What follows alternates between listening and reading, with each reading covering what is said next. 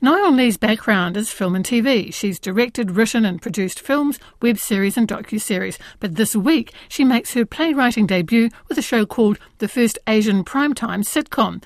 The Tamaki Makarau-based all-rounder was one of the directors on the feature film Kainga that debuted in this year's New Zealand International Film Festival. Until now, her theatre work has been as a producer. Her first play as a writer is a hard-hitting comedy about the frustrations experienced by an all-Asian cast and crew of a fictional sitcom created for prime-time TV. Ahead of the play's premiere, I asked her about her initial decision to get into filmmaking. I mean, it was something that I loved since I was a kid. It was also a point of connection between my parents and myself. So my parents are Korean immigrants that came here, and as I was growing up here, embedding myself in sort of an English-speaking country, film was always a sweet spot. So my dad would show me films like Terminator and things that were hugely not age-appropriate, and it was like a point of connection that I had. And as I became a teenager, I began to realise that films were these products that were created by these practitioners behind the camera that we weren't seeing, and that every element was considered, and it made me really consider them as works of art or products of expression and narrative and storytelling. So I was quite drawn to it, yeah. Were you making films? I mean, even the last few years, of course, you can make films yourself even on your phone, on your computer. Were you making films before you started studying? Just little bits here and there with my sister. So I'd like sneak my parents' camcorders and use up all of the little tapes and make these terrible films, but I had no grasp of camera movement, so they're all dreadfully shaky. They're like a found footage movie, or they're like a Blair Witch Project or something. They're horrible. And then my dad would play them and he'd let me know that I needed to hold the camera still. But I was just so excited. It was sort of all over the place. What then, since you graduated, what are the films that you've been involved with? So this year we released a film called Kainga, which was an anthology series made by the same producers of Waru and Vai, and the third to end the trilogy. It's about 8 Asian women, their stories in the same house over decades. So that has been my latest film, and we premiered that at the New Zealand International Film Festival this year and went over to Melbourne, and it's going to a couple of other places, yeah. I see even before the formal graduation you were involved with The Myth of Model Minority in 2019. This is for TVNZ On Demand. What were the stories being told there? That one was a real experimental film to see how much we could blow out fragments of storytelling, to catch snippets of stories, as many stories as we could, interlocking stories in one location. It was a really joyous experience because suddenly I was connected to all of these people that were in all of these communities that were dying to tell their stories and hadn't seen themselves, and it was the generosity was incredible. In theatre, I think, until now at least, you've mainly worked as a producer. Yeah. What were some of the experiences there with the stage? While I was studying, I got involved in theatre producing, starting with Proudly Asian Theatre, who have been incredible in supporting my career.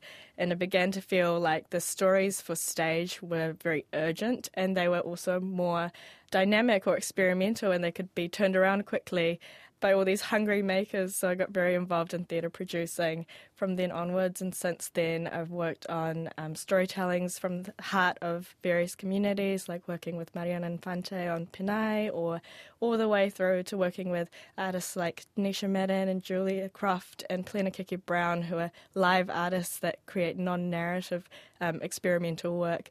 And it's just broadened my horizons on what performance can be, or expression, or what art could be.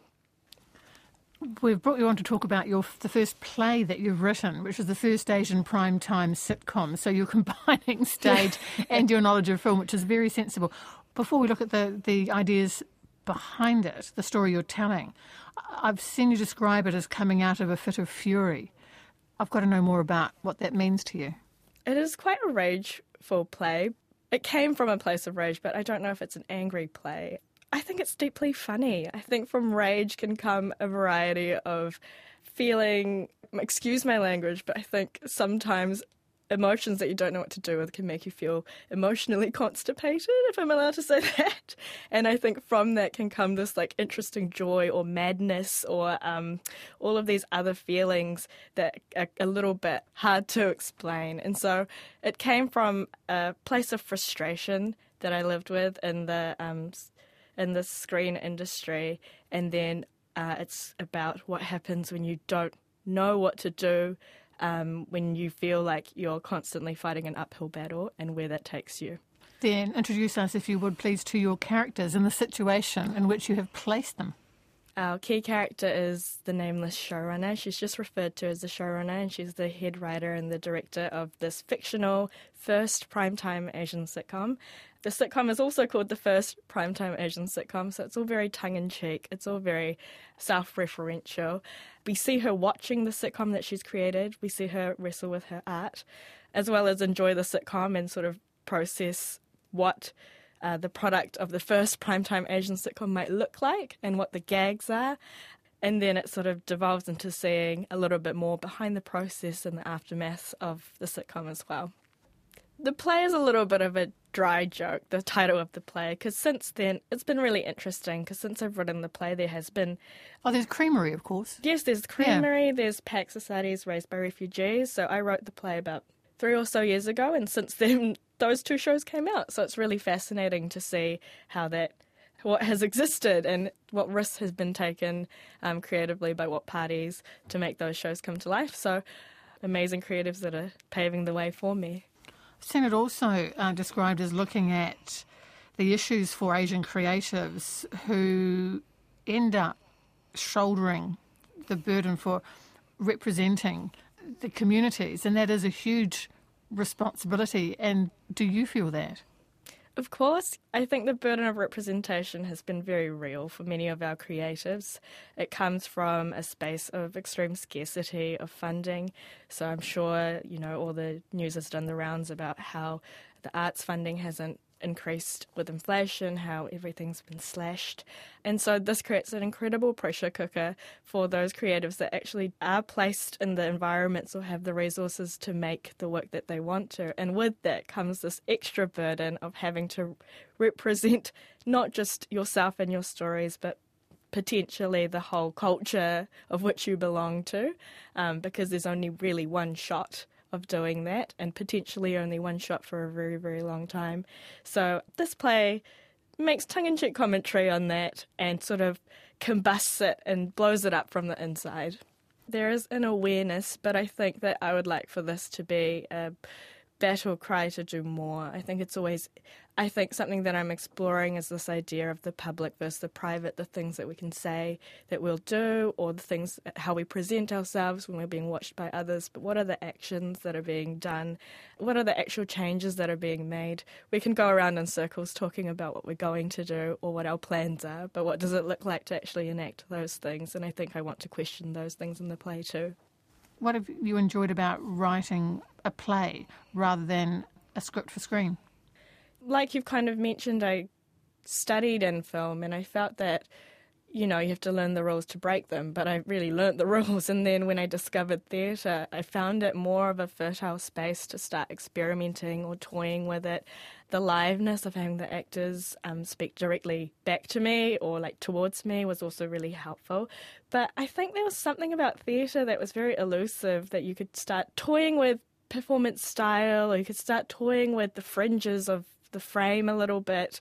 In film, I feel like it's all very bound by a certain style, or I feel like there are narrative constraints I feel that I can't experiment with yet in film. But in theatre, I feel like I can tear these things apart, whether that's in structure or in performance or in character, and make real commentary that I can't do quite yet with film.